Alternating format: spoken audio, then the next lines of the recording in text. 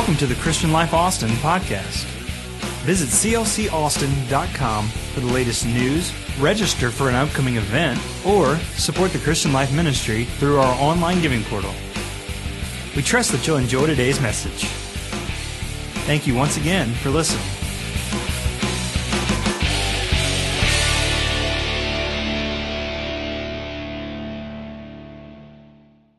Let's jump right in. Whose kid actually ends up going into the lemonade stand business? You've seen them before, and maybe you've tried it one afternoon. But there really are professional lemonade stands out there. So logic would dictate that some kid somewhere ended up going into the lemonade stand business full time. He wanted to try it one hot summer afternoon, perhaps after seeing some of the other kids in the neighborhood doing it, or maybe he saw one set up at a baseball park and thought, yeah, I could make a little on top of my allowance. We could get this business plan together. We could make this happen. And so he tries it out. Come on, you got to picture this with me. So he gets his dad. Come on, have you ever done this, dads? Maybe you've made a little rickety lemonade stand for your son or for your daughter, a hand-painted sign that says lemonade, 50 cents. After one successful day, he tries it again, and he tries it again. And then he gets invited to bring his lemonade stand to a middle school baseball game. He ups his price to $2 a glass, and pretty soon, he's got more invitations than he knows what to do with, and he's taking his lemonade stand to all kinds of events now. He's getting really, really busy. You know how it goes. Come on, your lemonade stand did this, didn't it? No. He's getting really busy taking his lemonade stand all over town now, and so he's really starting to make a nice profit. But now things are getting a lot busier, a whole lot more professional, so to speak. It's taking up more time than he originally expected. He's now got to make special orders on lemons, and he has to keep track of all of his expenses on a spreadsheet. And what started as a little hobby has now become a full-time consuming commitment. And in that moment, he has to make a choice. Is this going to become a career that I choose to support my family with? Is he going to hire a few employees maybe to share the load? Or what will he choose? And some of you are thinking, geez, if it's that easy, I'm going to go set up a lemonade stand tomorrow and I'm going to make millions. And then some of you are saying, what is a spreadsheet? I kind of know how to work a spreadsheet. I'd just rather just take all the money and just add it up on a calculator and write it down. Anybody operate like that, or is that just me?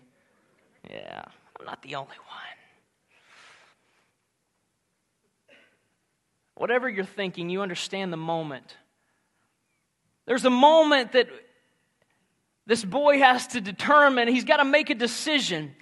Is this a hobby or is this a career? Is this for fun or is this for something more? Am I trying this out or am I truly investing in this?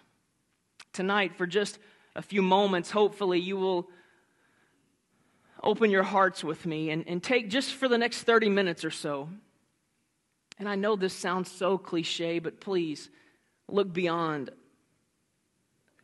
For the next few moments, let's look at our relationship with Jesus. Let's look at where we stand with Jesus Christ. And I get the fact that for some of us, maybe tonight is kind of a first date with Jesus. Maybe you're here, maybe a friend has brought you for the first time, and you kind of really don't know what's that. Just sit there and you don't have to participate, but if those of you have been kind of going out a few times, you know what I'm saying? Like you've been out on a few dates with Jesus, that is. I want you to get with me tonight. Are you going to help me preach tonight? All right.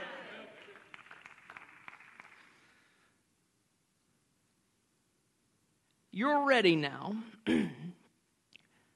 for what we're going to call tonight the DTR. The DTR, it was spring break of my freshman year in high school. That's, I guess, almost 12 years ago now. Jeez, I'm getting old. And down on spring break was this girl. She was a friend of another girl that I went to church with, and I was a freshman and she was a senior. And for any of you that are unaware of high school and the whole dating aspect, that's not bad.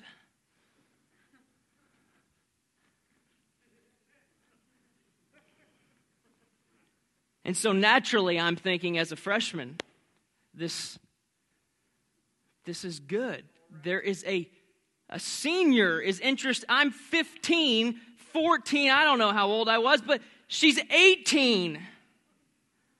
Y'all act like y'all never been there. Come on. Jeez. So as a male, I'm like, yes! This is good. Thank you, Jesus. I'm sure I went spiritual. I don't know. But she was down all of spring break, and my parents were nice enough. They trusted me enough, thank you, Jesus, to allow us to hang out, and we were hanging out. And things began in that week to take a positive turn, so to speak. We were holding hands and whatnot.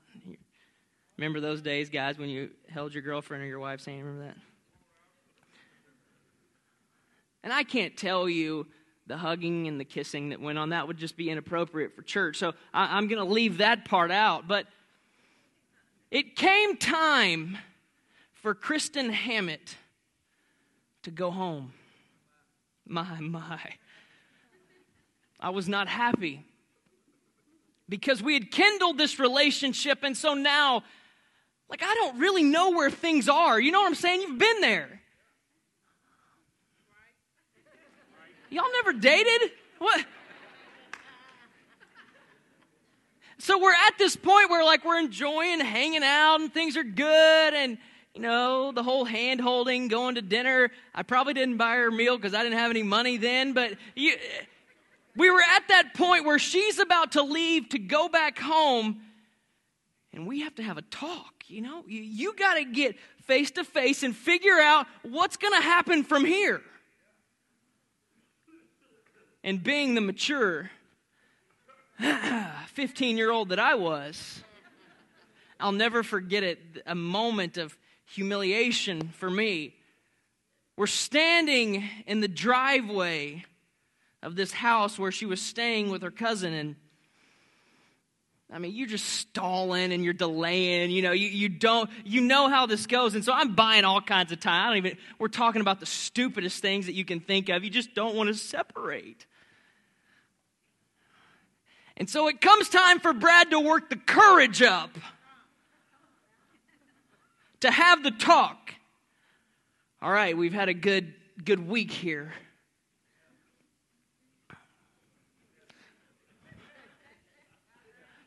What happens next? That's what was supposed to come out. And so here's what I do. In a moment of sheer just scared to death. I'm telling you, she was ready for it. I was ready for it, but I didn't know what to say. So here's what I say. Mind you, we've spent all week together. We've talked a lot. That's all you do. You just sit around and you talk. So it's I knew everything about her in a week. And the only thing I could come up with in this moment, I look at her and I bat my eyes. I'm like, hey. And here's what I say. In a moment of, hey, will you be my girlfriend? That's how we rolled back in the day. You're supposed to do that. I say, so, you're from Abilene, huh?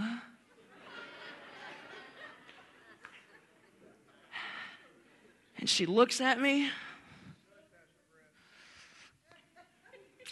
Yeah, I'm from Abilene. And needless to say, this mature 18-year-old girl caught on to the fact that I had no clue what I was doing. I had faked my way through it this far, and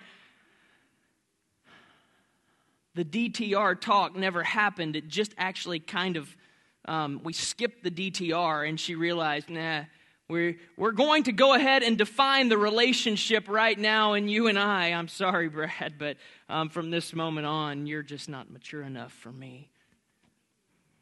And I lived with it. I survived, and God blessed me with a beautiful wife and 2 little babies.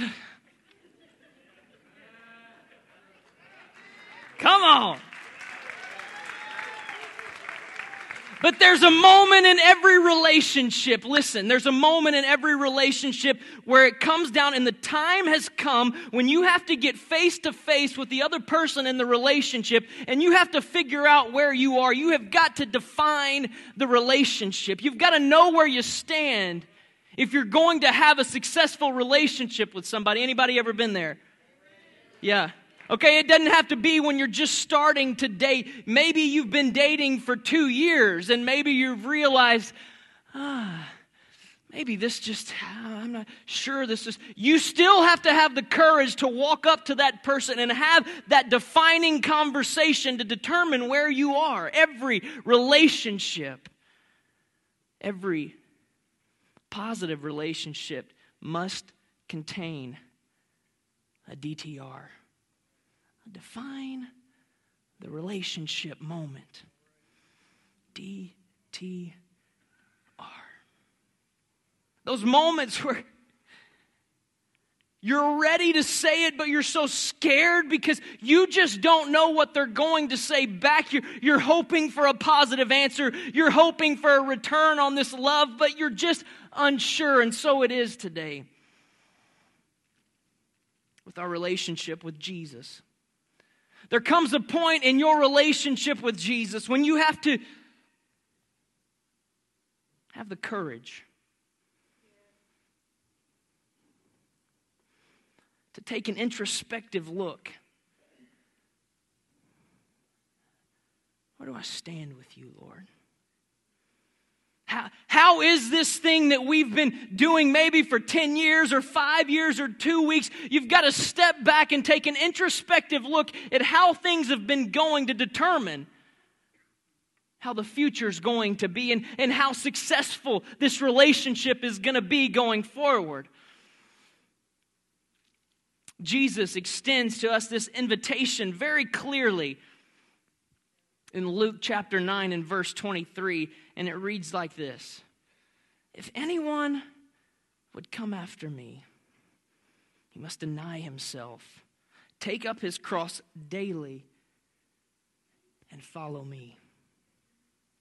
And I think many of us in the room tonight would welcome the DTR because you are ready to move to a different level in your relationship with Jesus. You're ready to move to a deeper commitment with Jesus Christ. You're ready to move past the casual and past the convenient into something more devoted. Something a little more serious, something more committed. You are ready for the DTR. You're excited about the conversation. You're excited about what's going to transpire. And then there's some of us who really enjoy the setup that we've got going on right now with Jesus. He's a nice guy. I mean, you like church. You like coming to church. It gives you something to do on Wednesday nights. It's actually very nice that next week we're going to be giving away free food and free stuff for all of your kids. It's going to be incredible. We like the setup that we've got going with Jesus. It's kind of easy and it's kind of convenient. We get, but maybe we don't have to expend a whole lot of energy. It's pretty nice, this little relationship that I've got going with Jesus. You like what you've got going, and the idea of being more committed, the idea of taking it to another level, you begin to squirm in your seat. How? Well, Brad, I mean, I like Jesus, sure. But I like him on my terms. Defining the relationship. Where do you stand with Jesus Christ? And I want to ask it to you in this way. Are you a fan? Or are you a follower of Jesus Christ? Perhaps you're wondering, well, Brad, why would you ask a question like that? Because we're all followers of Jesus, aren't we? I mean, yeah. Just hear me out tonight. It's easy, you see, that if we're not careful, we know what it means to be a fan. We cheer for the Dallas Cowboys when they pull off a big win and Tony Romo throws that touchdown, and we throw a shoe at the TV. Maybe it's not a shoe, maybe it's your Coke can, I don't know, but you do throw something at the TV. We cheer for our favorite teams when things go right. We know what it means to be a fan of sports. And it's easy, if we're not careful, for the church to become a stadium full of fans of Jesus. Hear me. Jesus never cared about having fans.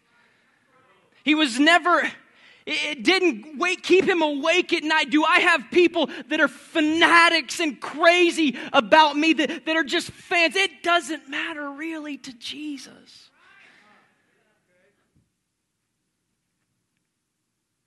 If you define a fan as an enthusiastic admirer, then fans were not important to Jesus. It's easy for you and I, for the church to gather once or twice a week and simply be fans of Jesus. We sit down in our seats, we applaud at certain times, and we leave somehow thinking as fans it was all done for us. We get in the car and we evaluate the sermon. Listen, I'm with you on this one. I'm preaching to me as well. And we kind of give the service and the song selection thumbs up or thumbs down. And we come back and we do it again next week, and the next week, and the next week. And I get the fact that some of us are huge fans. I mean, you are really into this. You know all the words before they're flashed up on the screen. You're like, whoa, hurry up, change the slide. Yeah. When they ask you to open your Bible, you're like, no, sword drill time. Yeah, I still got it, baby. I beat you. We're huge fans of Jesus, and being a fan sometimes feels really, really good. We can feel pretty good about ourselves because we're these great admirers of Christ, but Jesus never cared about having fans. And so if we'll be honest with ourselves for our remaining time together tonight, I think that if we'll search our hearts, I want to bring to you 3 questions that I think will help us evaluate and determine our relationship with Jesus Christ. And the first is this: why are you here? Why are you here? If you read through the Gospels, Jesus at different points in his ministry would draw a line in the sand and he would separate the fans from the followers. One such instance is in John chapter 6, and Jesus is in the height of his ministry. And we read that large crowds, you're familiar with the story, were following Jesus, and he was very popular at this time, and he was working miracles. He was providing food from just 5 loaves and 2 fishes, and there were a lot of people in the crowd following Jesus around. But Jesus in verse 2 realizes why they were coming.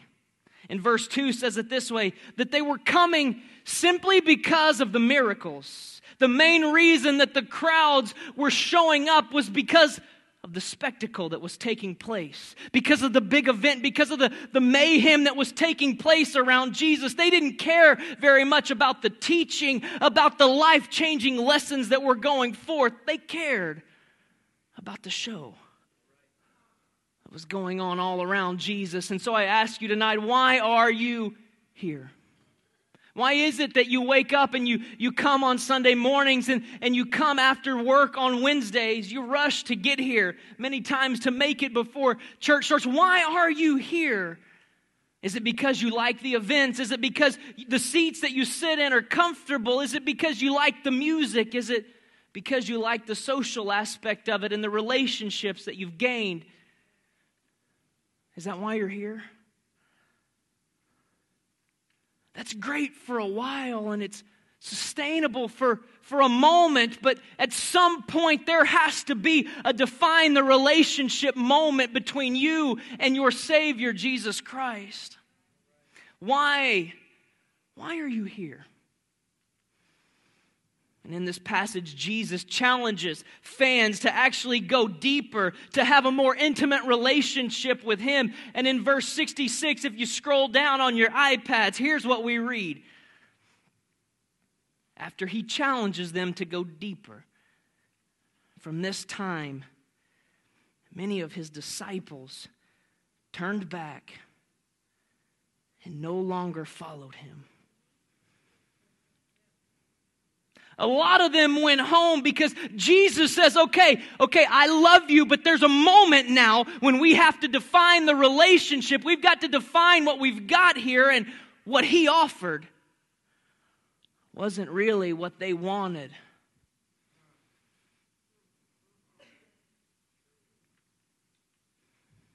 Maybe you've come for a while. Maybe you've been around church for a while. Let me talk to you for a minute. And you understand that You understand things and you're coming to church more for the miracles. You're coming to church for the show. You're coming to church for the lights. You're coming to church for a choir. You're coming to church for a worship band.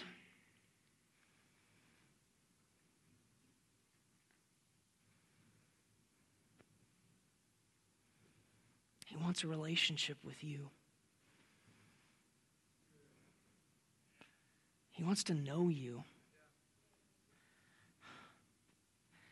He wants you to put your trust in Him. He wants you to trust your family with Him. He wants you to trust your job. He wants you to put your worries that keep you up every night, that keep you from sleeping. He wants to take those from you and give you peace. He wants a relationship with you. With you. And with you. And with you. And with me. I hope. Why are you here? Because. What is your because? For Jesus, His because is that He wants to know you. He wants to care for you. He wants to give you joy that you've been looking for, but you've just had such a difficult time finding it. His because is because He wants to know you. And the second question that we have to ask ourselves is this: are you all in? Being a follower of Jesus requires complete commitment. A follower of Jesus will do whatever it takes to actually follow Jesus. They are loyal and they're completely committed on the whole. And let me speak more to my generation. We don't do too well with absolute commitment. It's tough for us.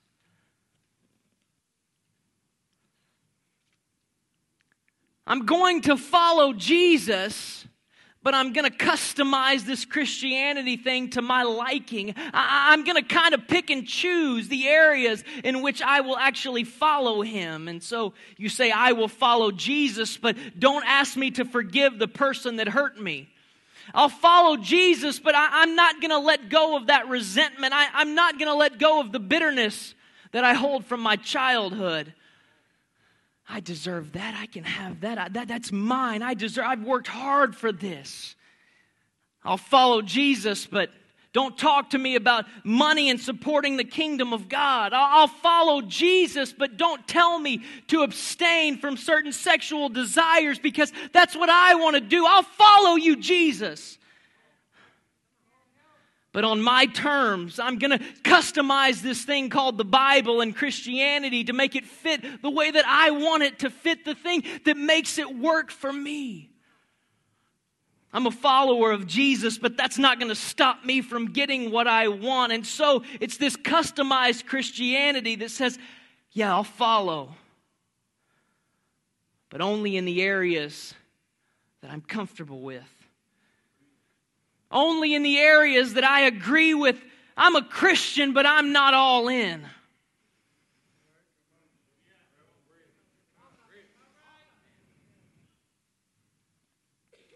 My friends, if that's you, you're a fan, not a follower of Jesus. There's not an option of selective commitment when you turn your life over to Jesus Christ. It's not a possibility. There's no bargaining. There's no bartering. There's no finagling. When you decide to become a Christian and a follower of Christ, it requires you and I to go all in, to give everything that we have for the cause of Jesus Christ, every aspect of our life, the areas that we want to hold on to. It requires that we give up control to follow Jesus. Defining the relationship that you have with Jesus is what we're talking about tonight.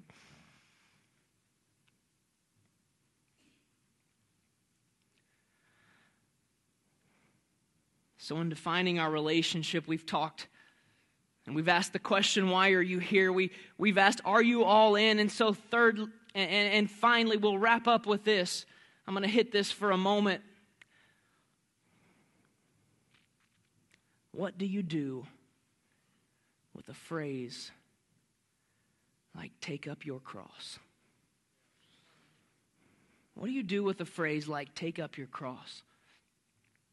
In Luke 9:23, we've read it. Jesus says, if anyone would come after me, he must deny himself and take up his cross daily and follow me.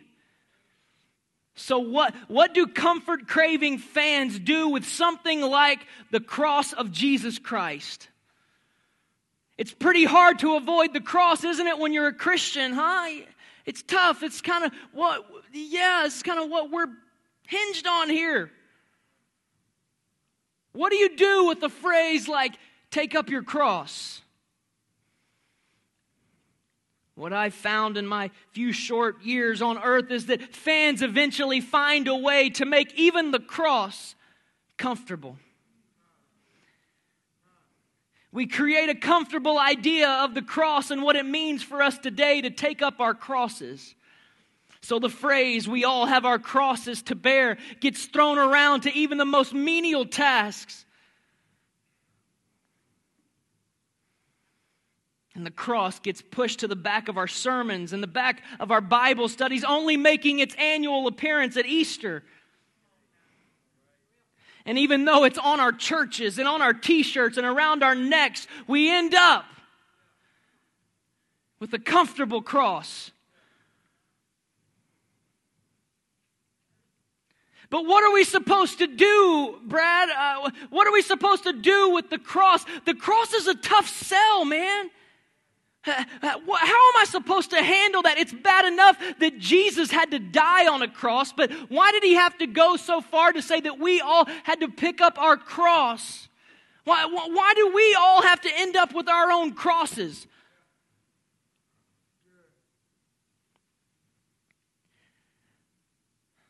Isn't that kind of ruining Christianity's hope for like a decent public relations thingy? I mean, come on, seriously, doesn't the cross hinder our ability to recruit new people? Isn't it too dark and isn't it too bad of a situation that people won't want to join this thing called Christianity? Doesn't it kind of, it's dark, Brad, the cross. Did you see all the blood? Did you hear about what happened? Did you read the pages? You're supposed to put your best foot forward, right? I mean, you want to look good so that people will come to church. And don't we want more people to come to Jesus? That's supposed to be the point, isn't it? Having more people come to Jesus. So watch what we do. We try our best to make Christianity sound as appealing as possible. But what have we sacrificed in return? 1 Corinthians chapter 1, Paul talks about how the world sees the cross. And in verse 18, he writes this, "For the message of the cross is foolishness to those who are perishing. But to those who are being saved, it is the power of God." For those living in the first century, the cross was the ultimate symbol of weakness. For many then and now, the message of the gospel that God came to earth, clothed himself in flesh in the form of a man, was crucified, is complete foolishness. Why would God use a symbol of torture, a symbol of death, of weakness, to save the world? I suppose the idea of the cross seems more appealing to us because it's no longer used to execute people and we've dressed it up. We're used to seeing the cross as an ornament or a decoration piece or maybe on a piece of jewelry. But if a first century Jew came in and saw the illuminated crosses that we have hanging all over the place, from walls to churches, they would think that we were sick human beings. Go with me here. Imagine people walking around with a guillotine around their neck. Imagine people walking around with electric chairs dangling from their ears.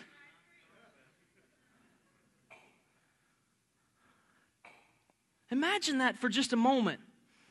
For the Jews, the cross meant ultimate weakness. And I think that that's exactly God's point, and that's what makes the cross so incredibly beautiful, that God takes what from a human perspective is foolish. He chooses what has no glory and something that has no honor. He finds the least likely symbol for love and life, and he says, that's exactly what I'm going to use to save the world. I'm going to hang on that, and I'm going to save you with something that represents weakness. That's what I'm going to use. God takes what the world says is foolish and demeaning and shameful, and he turns it into the power of salvation. 1 Corinthians 1:18 says that he turns the foolishness of the cross into the power of salvation. And scroll down a little bit, verse 22 says this: the Jews demanded miraculous signs, and Greeks looked for wisdom, but we preach Christ crucified, a stumbling block to Jews and foolishness to Gentiles. For the foolishness of God is wiser than man's wisdom, and the weakness of God is stronger than man's strength. Let me ask you tonight, who else but God could take a cross that represented defeat and turn it into a symbol of victory? Who else but God could take a cross that represented guilt and turn it into a symbol for grace? Who else but God could take a cross that represented condemnation and turn it into a symbol of freedom? Who else but God could take a cross that represented pain and suffering and turn it into a symbol of healing and a symbol of hope? Who else but God?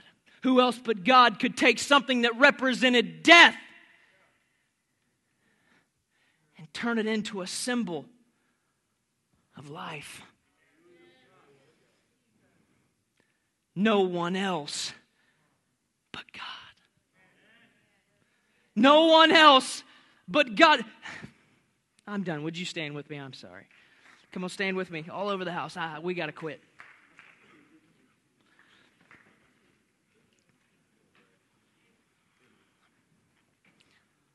What seems like the ultimate moment of of God's weakness was in reality the ultimate moment of His strength. And here's why this matters, and here's why you've got to grab a hold of this tonight. And if you remember anything, you've got to grab a hold of this. Do not forget this. What God did for the cross, He wants to do for you.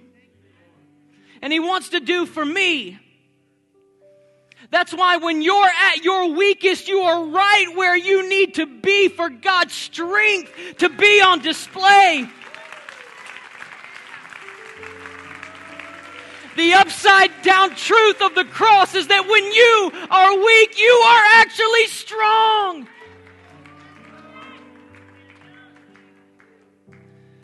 Verse 27 says this, but God chose the foolish things of the world to shame the wise. God chose the weak things of the world to shame the strong.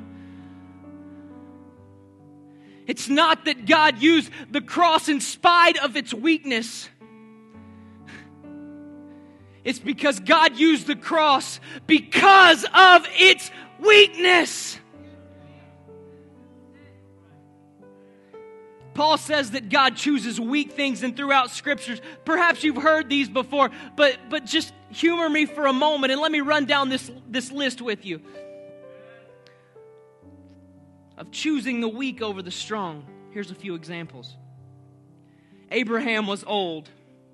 Jacob was insecure. Leah was unattractive. Joseph was humiliated. Moses stuttered.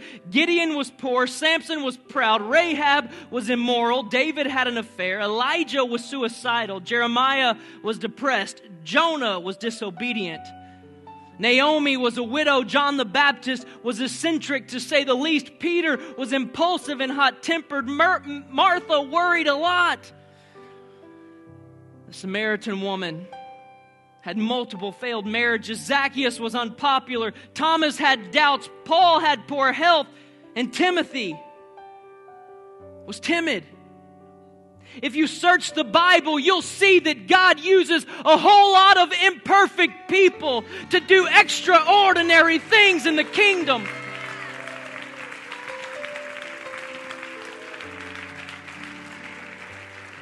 So what are you saying, Brad? Here's what I want to tell you. What He did for the cross, He will do for you. It's when we let go of our need for comfort and we let go of our need to be in control, or our need to glory in our strengths and accomplishments, our need for approval from others. Whatever it is that keeps you from abandoning fanaticism and moving into being a true follower of Jesus.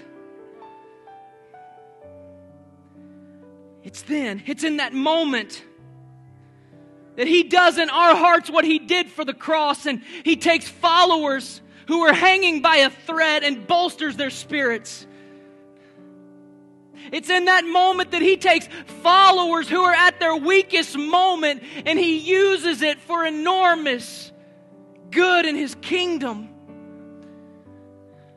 It's in that moment when you relinquish control of whatever it is that's keeping you in the fan realm. It's in that moment that He takes followers who are all but defeated, and He turns their testimonies into life-giving messages of truth and hope. Why are you here?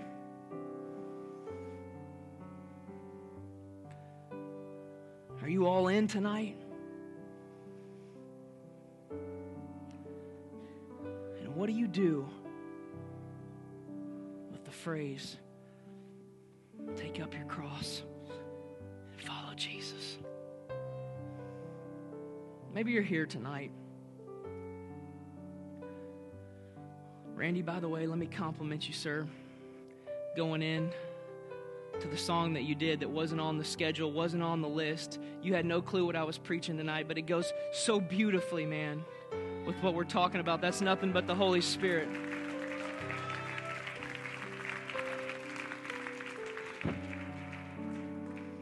Maybe you've never had that moment with Jesus.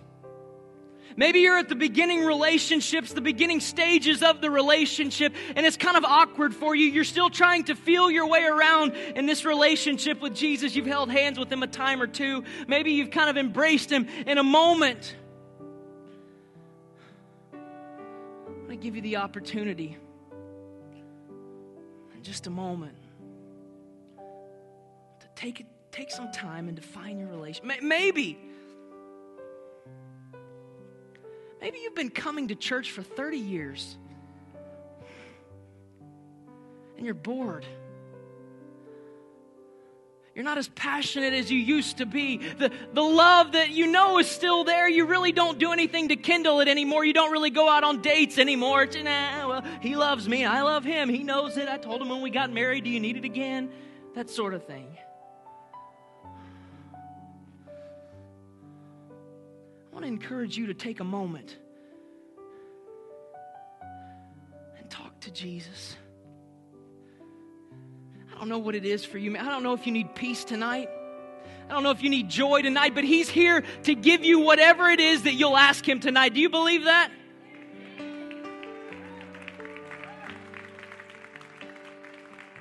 As Randy continues to play, come on, I want you to stretch your hands heavenward for those of you that need to take a moment.